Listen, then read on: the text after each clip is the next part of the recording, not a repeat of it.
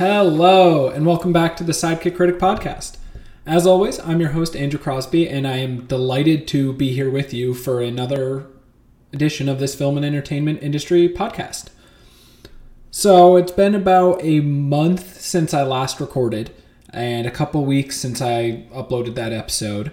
So I have a lot to talk about. I have pretty much the entire month of June to talk about, and I'm really excited about it because it was a busy month of movies of June for me. I'm going to start by just kind of recapping this whole podcast thing because I started, I believe, in February. So it's been just about 5 months I've been doing this now. I believe this episode is going to be my 14th episode overall, and it's been interesting for me. I really enjoy it. Let me start by saying that. As I've talked about before, this hobby of watching movies as much as possible, whether it's going to movies or watching movies at home, began for me a couple of years ago, and it has slowly evolved more and more to where I watch movies constantly now. That hobby was just becoming so prevalent in my life that I felt the need to talk about it, and I wanted to talk about the movies more, so I decided, why not start a podcast? And I've had tons of people ask me, why did you start a podcast? And it's no reason other than it's just a hobby. I had one hobby and it spawned another.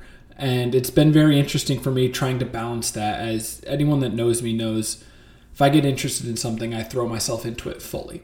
And right now, this has been kind of difficult because this is really, movies is the hobby and it's two different activities centered around it. So where there were a couple months where I was only watching new releases, not really watching movies at home, but I was posting an episode every week.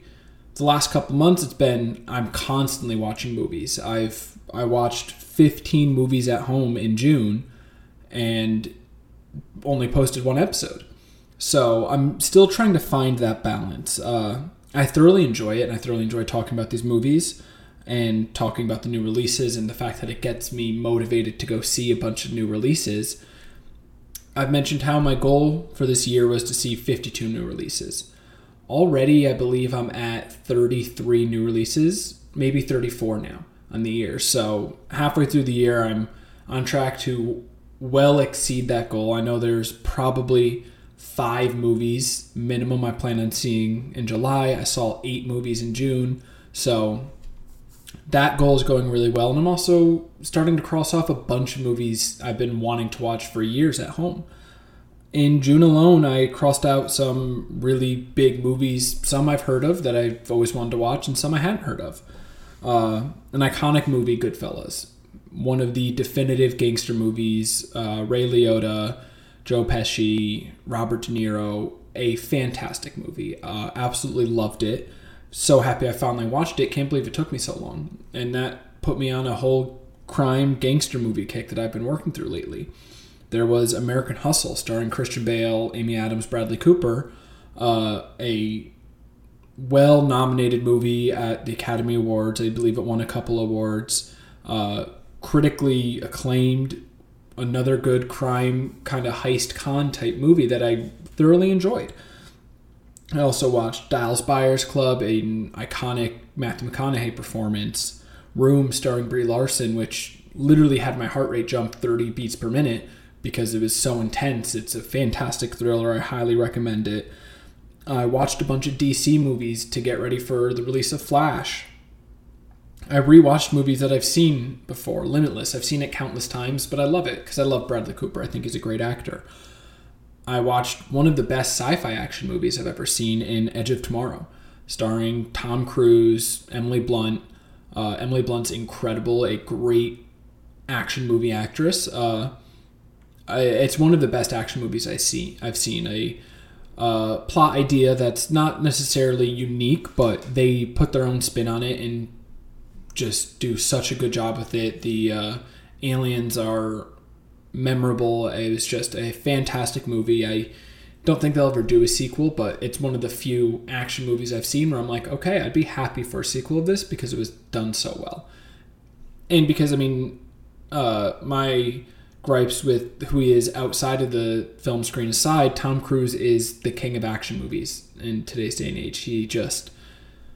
He's typically a producer in his movies, and he really knows how to produce an action movie. That's just a portion of the movies I've watched at home in the past month. Like I said, I also saw 8 new releases in the past month. I'm just going to run through them quick. I was able to get into the theater to see Spider-Man Across the Spider-Verse, The Machine, About My Father, Elemental, No Hard Feelings, Asteroid City, The Flash, and Past Lives. 8 releases in a month is pretty good for me. That's going twice a week. And I still miss some movies. There was a bunch that I wanted to see that I just couldn't find the time for. So my movie watching aspect of this is going really well, all things considered. I just need to really try to stick out the podcasting aspect. I fall into this weird rut where I've never been a big social media person. I don't post very often. And even though I want to post for the show, I just never get around to it because I'm not on social media that much. And because I'm not posting, I feel, I can't record an episode because I don't have any content that I've been posting. But then at the same time, I'm like, I'm not posting because I'm not recording an episode. So I'm still trying to figure out that balance. I'm happy you're along with me for this journey as I slowly figure it out. I'm enjoying the ride nonetheless. It's so much fun being able to talk about all these movies. And today we're going to talk about a bunch of new releases. That's the focus today. New releases in June. Very excited about it. So, as I said, I saw 8 new releases. I'm going to be talking about 6 of them today. And we're just going to start. I'm going to talk about 4 of them rapid fire before I dive into 2 in depth. Let's dive right in. My 1-minute review for The Machine. This movie was exactly what I expected. It's, if you know Bert Kreischer, the comedian, his most iconic bit is the story of his summer abroad in Russia and the story The Machine. He got approached by some producers. Maybe he produced it himself. I'm not positive off the top of my head. And they turned it into a movie. I mean, it's exactly what you expect. There's a bunch of really dumb physical humor to it. It's stupid. It's ridiculous. But I know what I'm going for with that. If you're a Bert Kreischer fan, go see this movie. Watch it when it's available at home. You don't need to see it in theaters, I don't think, but you should watch it if you like Bert Kreischer. If you don't like Bert Kreischer, if you're not a fan of physical comedy, it's probably not for you. Not the funniest movie I've seen this year. Not by a long shot, honestly, but funny nonetheless. The Machine's getting a 6 out of 10 for me. Even score right in the middle of the pack for movies I've seen this year. All right, rolling right ahead. My 1-minute review for About My Father. This movie actually exceeded my expectations. I was actually not looking forward to it. I didn't really want to go to the movies much that night, but I figured why not? I need to cross movies off. This is what I do. I watch new movies and I tell people about them. So I went to the theater and I was surprised. It was funnier than I expected. It had a lot more heart than I expected. It's the story of Sebastian Maniscalco and his father and fitting in with his fiance's wife.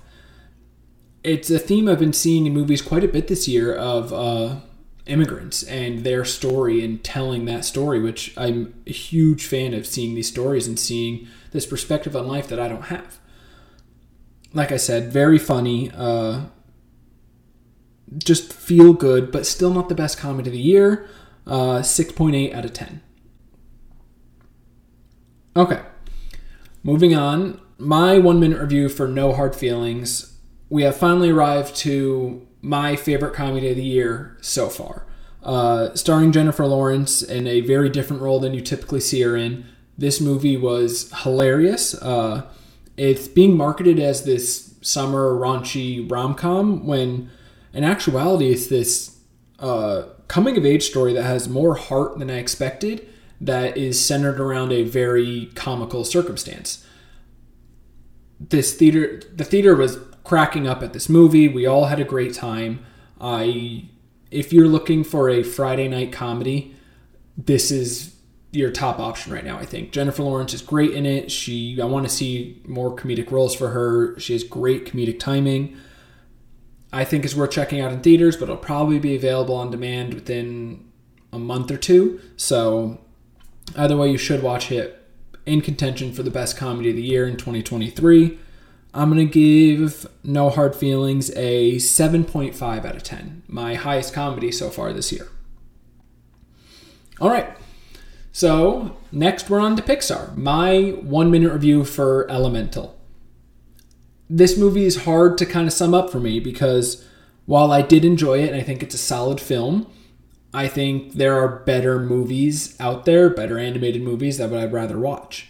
It has kind of the world building aspect you got from Zootopia. It has an animation style that really reminds myself and my fiance of Inside Out. So when comparing to movies like that, this doesn't hold up because Inside Out and Zootopia are a couple of the best movies, animated movies of the last decade. That aside, it's a really heartfelt story, yet another story of a second-generation immigrant struggling with their parents' expectations of them. Solid movie, didn't blow me away, not super memorable. I would say wait till it's out on Disney Plus in probably 2 to 3 months and watch it at home, and you won't regret it. You will enjoy your time with it. Elemental, 6.4 out of 10 for me. All right. So that's my rapid fire 1 minute reviews for today. That's 4 of the 6 movies I want to talk about.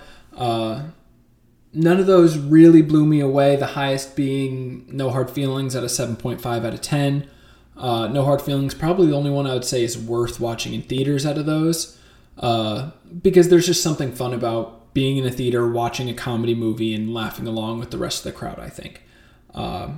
It makes everything funnier. When you start laughing at a joke, but then you hear someone 2 aisles in front of you cracking up at the joke, you're going to laugh a little bit harder. It makes the movie a little bit funnier.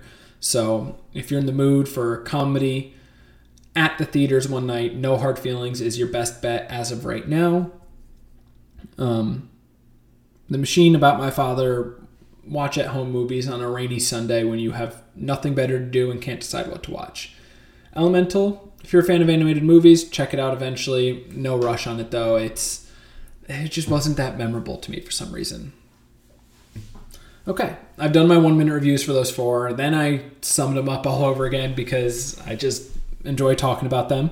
Even if I don't really enjoy a movie or if it doesn't blow me away, I'm going to enjoy talking about it. It's just who I am, so I kind of go in circles around here, but nothing wrong with that. That's my brand, I guess, just talking in circles.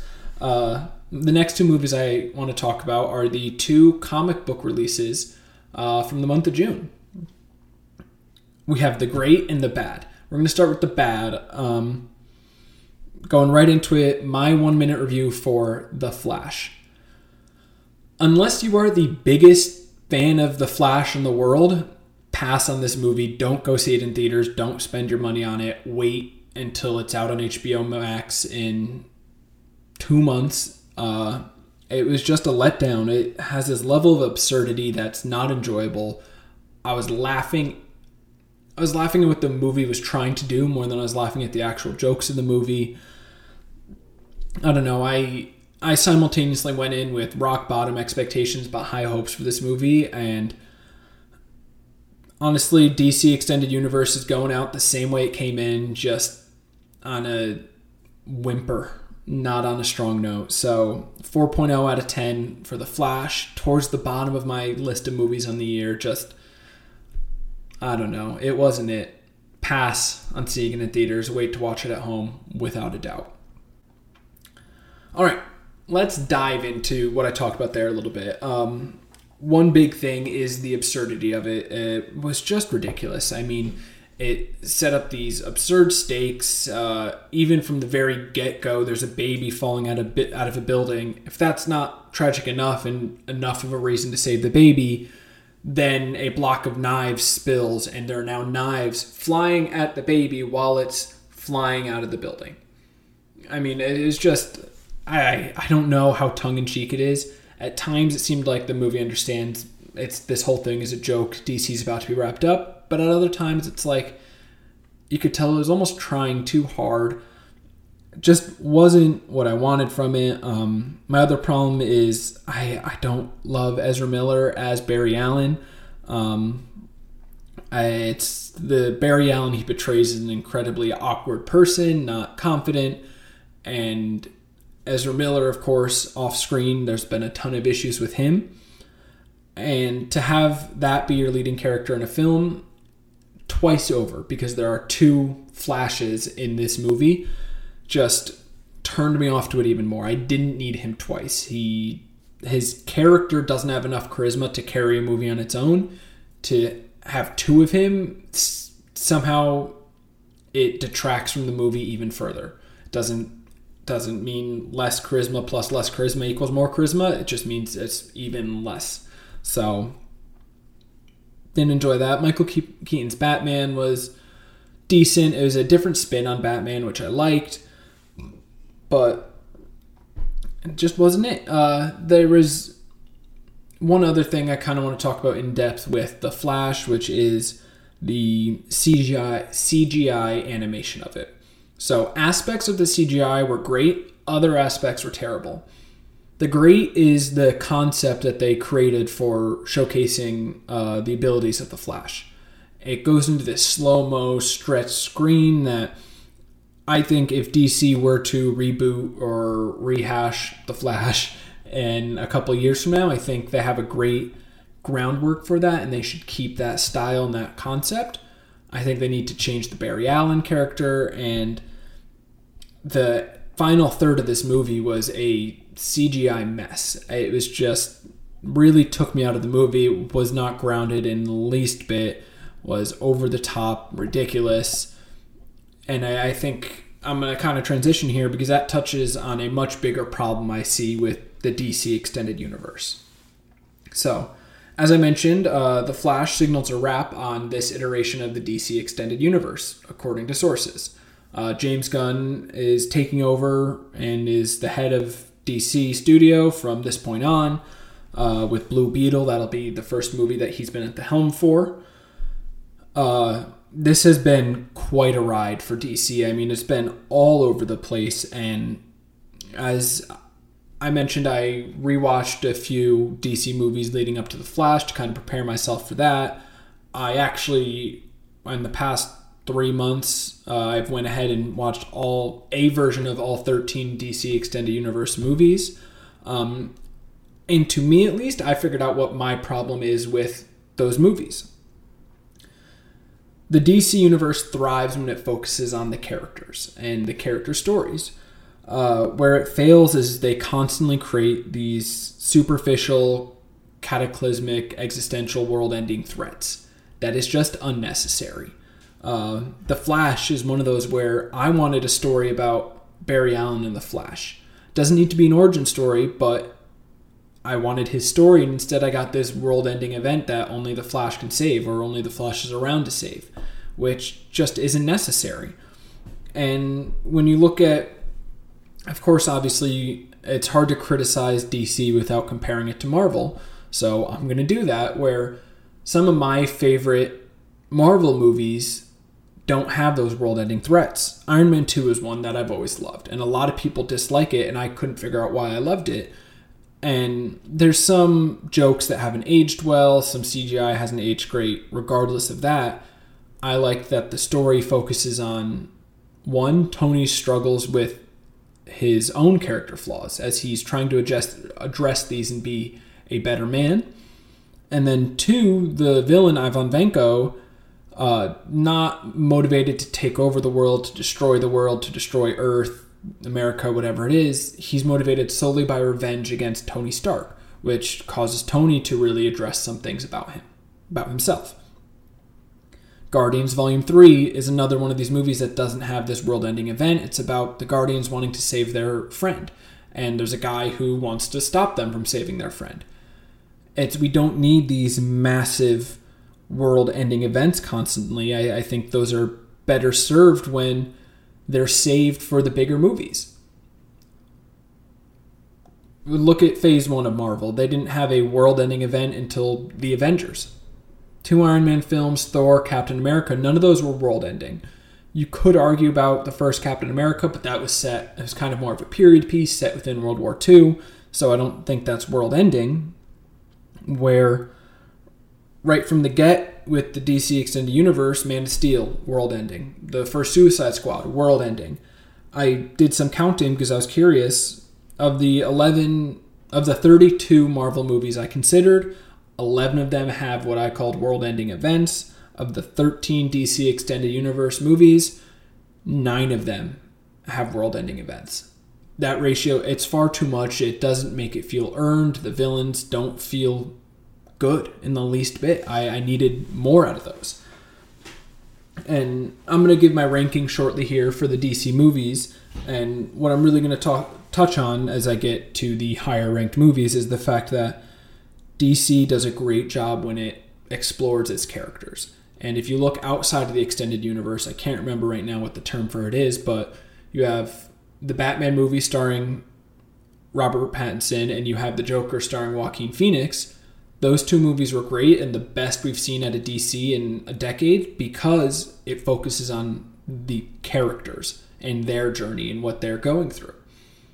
So I think that's what DC really needs to do going forward. You'll get to the point where you have a big Justice League movie and a world-ending event, but for now, tell us a character story. Don't tell us how yet another superhero saves the world from the world ending yet again and life goes on around it while they're saving the world constantly. How is everyone not in fear? How is it not anarchy? You need to ground yourselves more in the world just to make the movies better. So, 13 DC Extended Universe movies. I finally watched all of them. I just finished the last one today.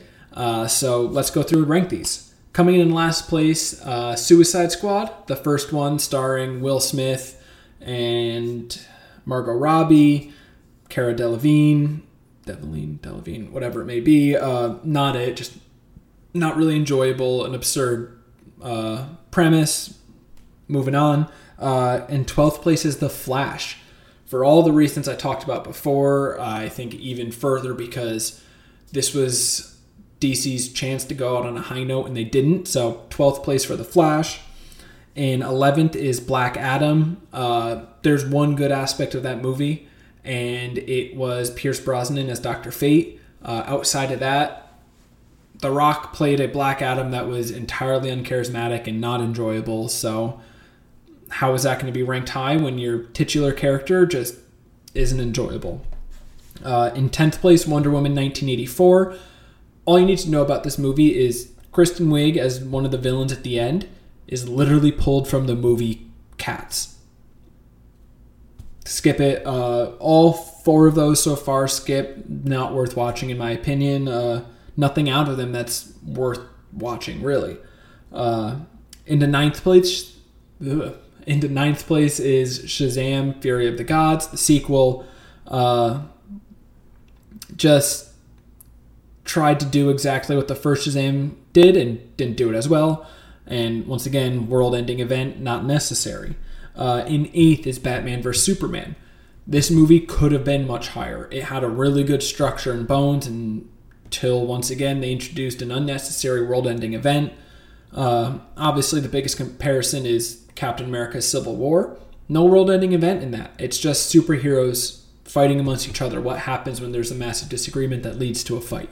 And discovering that and the characters struggling with that. Batman vs. Superman went off the rails at the end. Could have been great. Wasn't. 8th place. In 7th place, Man of Steel. I love Henry Cavill as Clark Kent Superman. I think he's great, but this movie just didn't do anything remarkable. It was nothing special for me. It is where it is because Superman's such an iconic character and I like seeing him on the big screen. But outside of that, nothing to write home about. 6th place goes to Aquaman. The one thing I will say about Aquaman in this iteration of DC is Jason Momoa was perfectly cast. He embodies that role in every sense. I love it. I hope somehow he's able to stay on in that role as Aquaman. I'm actually excited for Aquaman 2 at the end of this year. As I mentioned that, I just realized I believe Aquaman 2 is a part of this DC Extended Universe, so I'll have to talk about it again one day. Maybe my DC conversation may just kind of vanish until, I think 2025, when it really resets with Superman Legacy, the first James Gunn helmed movie in his iteration of DC, where he's really taking the reins. Okay, in 5th place is Wonder Woman, starring Gal Gadot. I love a period piece superhero movie. Wonder Woman was really enjoyable. Not as good as the first Captain America, but an enjoyable movie. I think you should watch it. In 4th place is Shazam. Shazam brought something different. Similar to how Guardians brought something different to Marvel, Shazam did that for DC. It was a new superhero not many people knew about. It brought in a younger sense of humor, just really was having fun with itself, which I think was a good thing and DC needed. Top 3. We're into my top 3 movies in the DC Extended Universe. Third place is The Suicide Squad, the James Gunn version of Suicide Squad. Movie's a ton of fun, absolutely worth checking out. And then watched The Peacemaker show on HBO with John Cena. Legitimately hilarious. Second place, and a big surprise to me, Birds of Prey.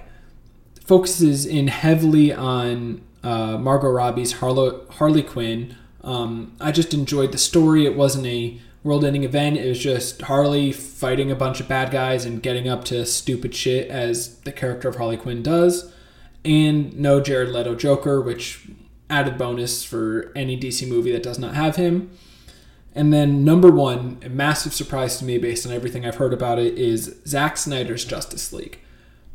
Note, this was not the version released in theaters. This was Zack Snyder had to leave production due to a family tragedy, and the movie was cut in a way he did not agree with. So years later, his cut comes out on HBO. It's 4 hours long. It took me multiple sittings to get through it, but very enjoyable. It focused in heavily on Barry Allen and on Cyborg, gave characters room to grow and explore their stories, and was genuinely just a good comic book movie. It's one of those things where sometimes these movies are superhero movies or blockbuster movies. Sometimes they're comic book movies. Zack Snyder's Justice League is a good comic book movie, and I think you should watch it. I think you should watch it almost as if it's a TV show, kind of.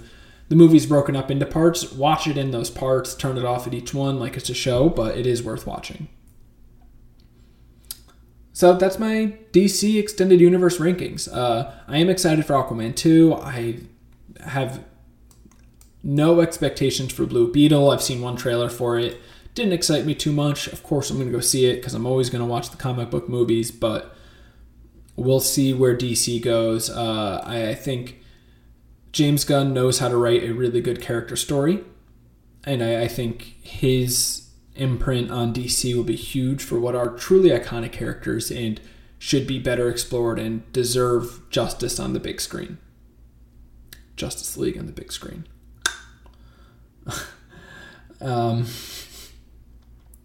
was a bad joke. Okay, moving on. The last movie I want to talk about today. Here's my 1-minute review for Spider-Man Across the Spider-Verse. We have it so far, a strong contender for my number 1 movie of the year. This movie was incredible. It did everything a sequel should do. It elevated the first movie. It improved upon it. Animation is gorgeous. The story was spectacular. Not a single thing I didn't love about this movie, really.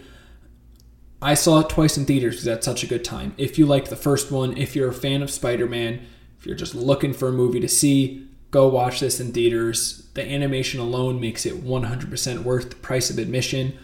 I saw it twice, like I said. I do not regret that one bit. 9.5 out of 10 on Across the Spider-Verse. Halfway through the year, this is my number 1 movie so far. I have a lot to talk about for this movie as it's my number 1 on the year so far. So I'm going to dive into a few of the things I touched on in that 1-minute review. Let's start with the fact that it's a sequel.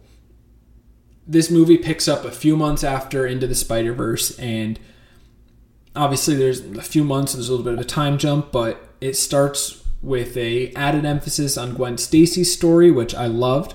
I wanted to see more of these other Spider-Men and Spider-Woman, Spider-People outside of Miles Morales. It was a great way to start the film. A great backstory, a heartbreaking story for her, realistically. And then we go to Miles, who his story is evolving and changing, and it really, the story progression made sense. The characters grew while continuing to fight their own character flaws and discover themselves and attempt to be the best version of themselves or fail at it, whatever it may be. Interesting villain concept. It took the term Spider-Verse and blew it out of proportions, which I loved. I mean, there were hundreds of spider different spider people within this movie. My personal favorite, minor spoiler, not really a spoiler, but my personal favorite was at one point a Spider-Man painted car pulls up and a little speech bubble pops up that says, "Peter parked car." Peter parked car. My favorite bit within the whole movie, I think.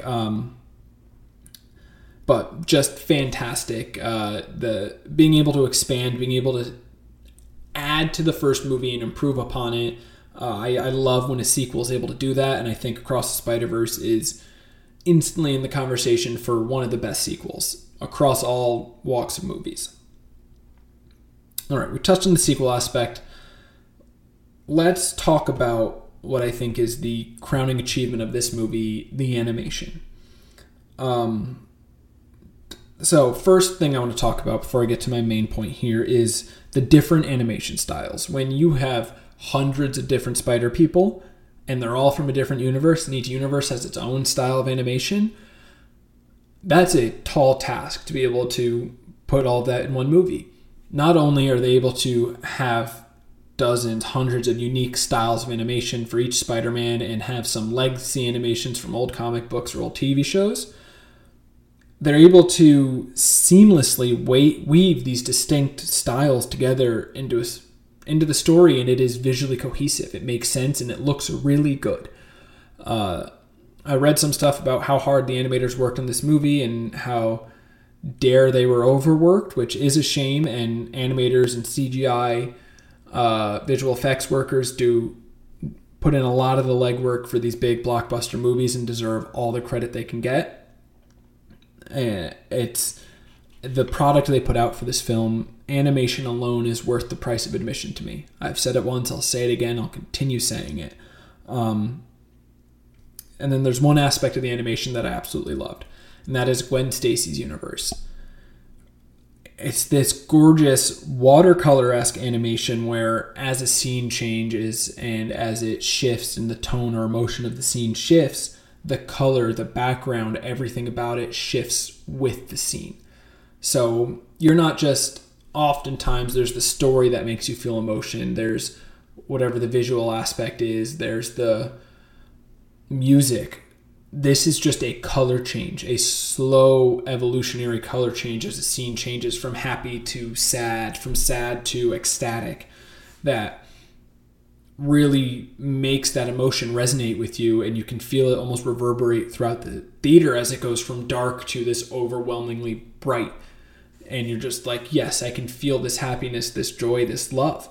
And her, along with her animation, her story in this is fantastic. It explores these really deep themes on her relationship with her dad in the aftermath of a tragedy and her canon event, and it was brilliantly done.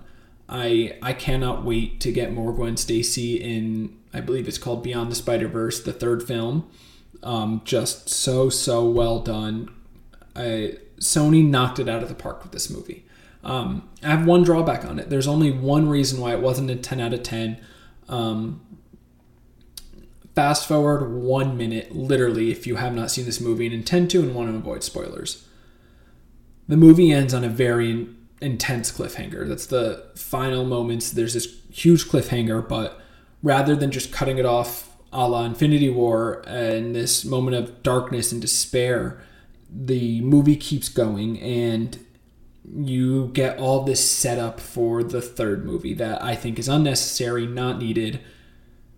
Let the movie end with our characters being lost, not knowing what to do next, us not knowing what to do next. Don't give us a scene that says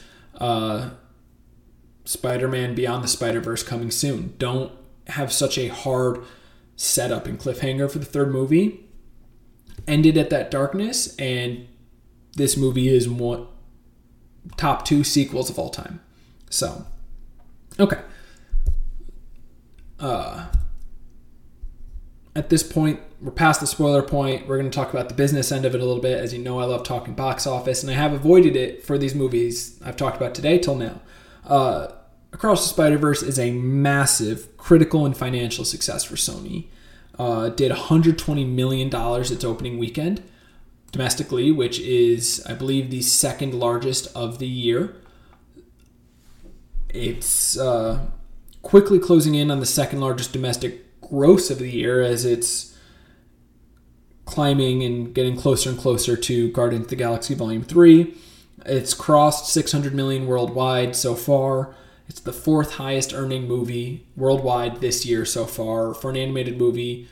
Normally that's shocking. This year, of course, you have Super Mario Brothers, which is the biggest box office earner of the year. I don't think anything will catch it. But this Sony has to be ecstatic as this movie continues to earn money. I saw it the second time I saw it, which was the second weekend, admittedly. The theater was more full the second weekend than the first. Yes, it obviously earned more its first weekend than it did the second, but there have been a lot of big releases in June, and in the 5 weekends since this came out, at the domestic box office, this movie has placed first, its opening, then it went second, third, back to first, and then third place again.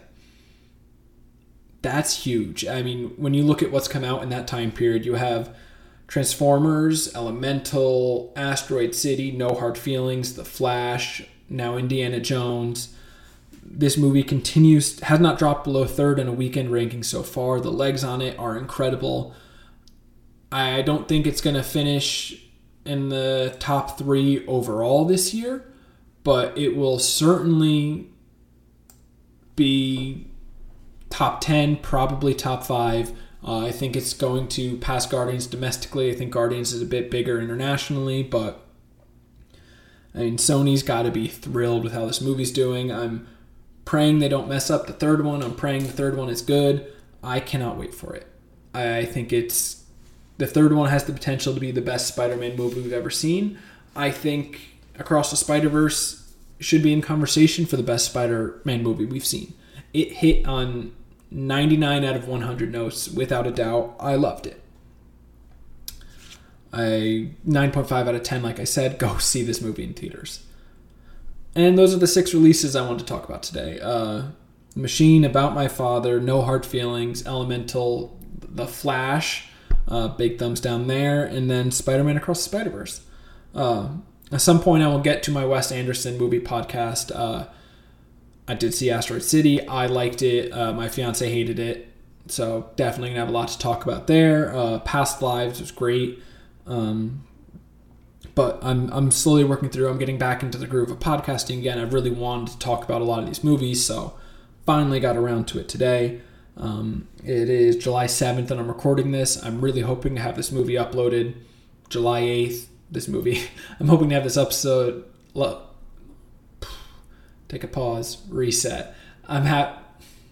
Didn't work. Did not work. I'm really hoping to have this movie uploaded either Saturday the 8th or Sunday the 9th so that when I go see Mission Impossible Sunday the 9th, very excited, early screening, I can record a new episode, get it uploaded, and let you know what I think about that movie. We're closing in on the biggest movie weekend of the year. July 21st, Oppenheimer and Barbie. Must see in theaters. I have not seen them yet. I'm hearing fantastic things about both of them. Oppenheimer, I think, is the one you see first, personally, because Oppenheimer should be seen in IMAX. I cannot wait to see this on a massive screen. Look at your AMC theaters near you. There's one a little bit further than my closest AMC. It's about 35 minutes away that has recliner seats in the IMAX. So get that massive screen and you get to be comfortable. I cannot wait for that. Also excited for Barbie. Barbie is tracking really well. It's looking like it has a chance to be the biggest box office movie this year. We'll see. Those are my top 2 upcoming releases. Like I said, I'm going to see Mission Impossible. I'm going to see Theater Camp. I'm very excited for a whole bunch of movies. I'm excited for the month of July. It's going to be a good movie month. And I'm excited to keep streaming movies at home. I recently watched, beginning of July, I watched Godfather and Godfather Part 2. That, along with Goodfellas and whatever other classic crime movies I watch, because I've been on a real kick for that lately, are going to get at least half an episode to themselves to be talked about because they deserve it. Fantastic. Somehow exceeded the hype that has been set for decades. I'll probably rewatch the most recent Mission Impossible just to get ready for Dead Reckoning Part 1. Yeah.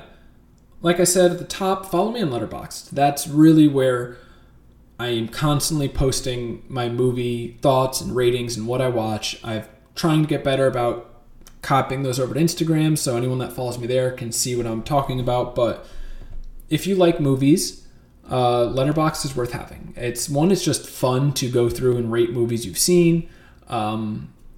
If you're a book reader and you have Goodreads, Letterboxd is like Goodreads, but I think it's better.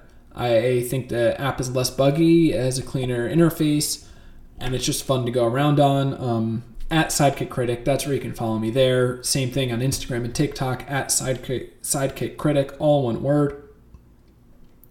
Hoping to be better on social media as these next few weeks unfold. Hoping to record more, post more, while continuing to watch all the movies I've been watching because I've been loving the amount of movies I've watched.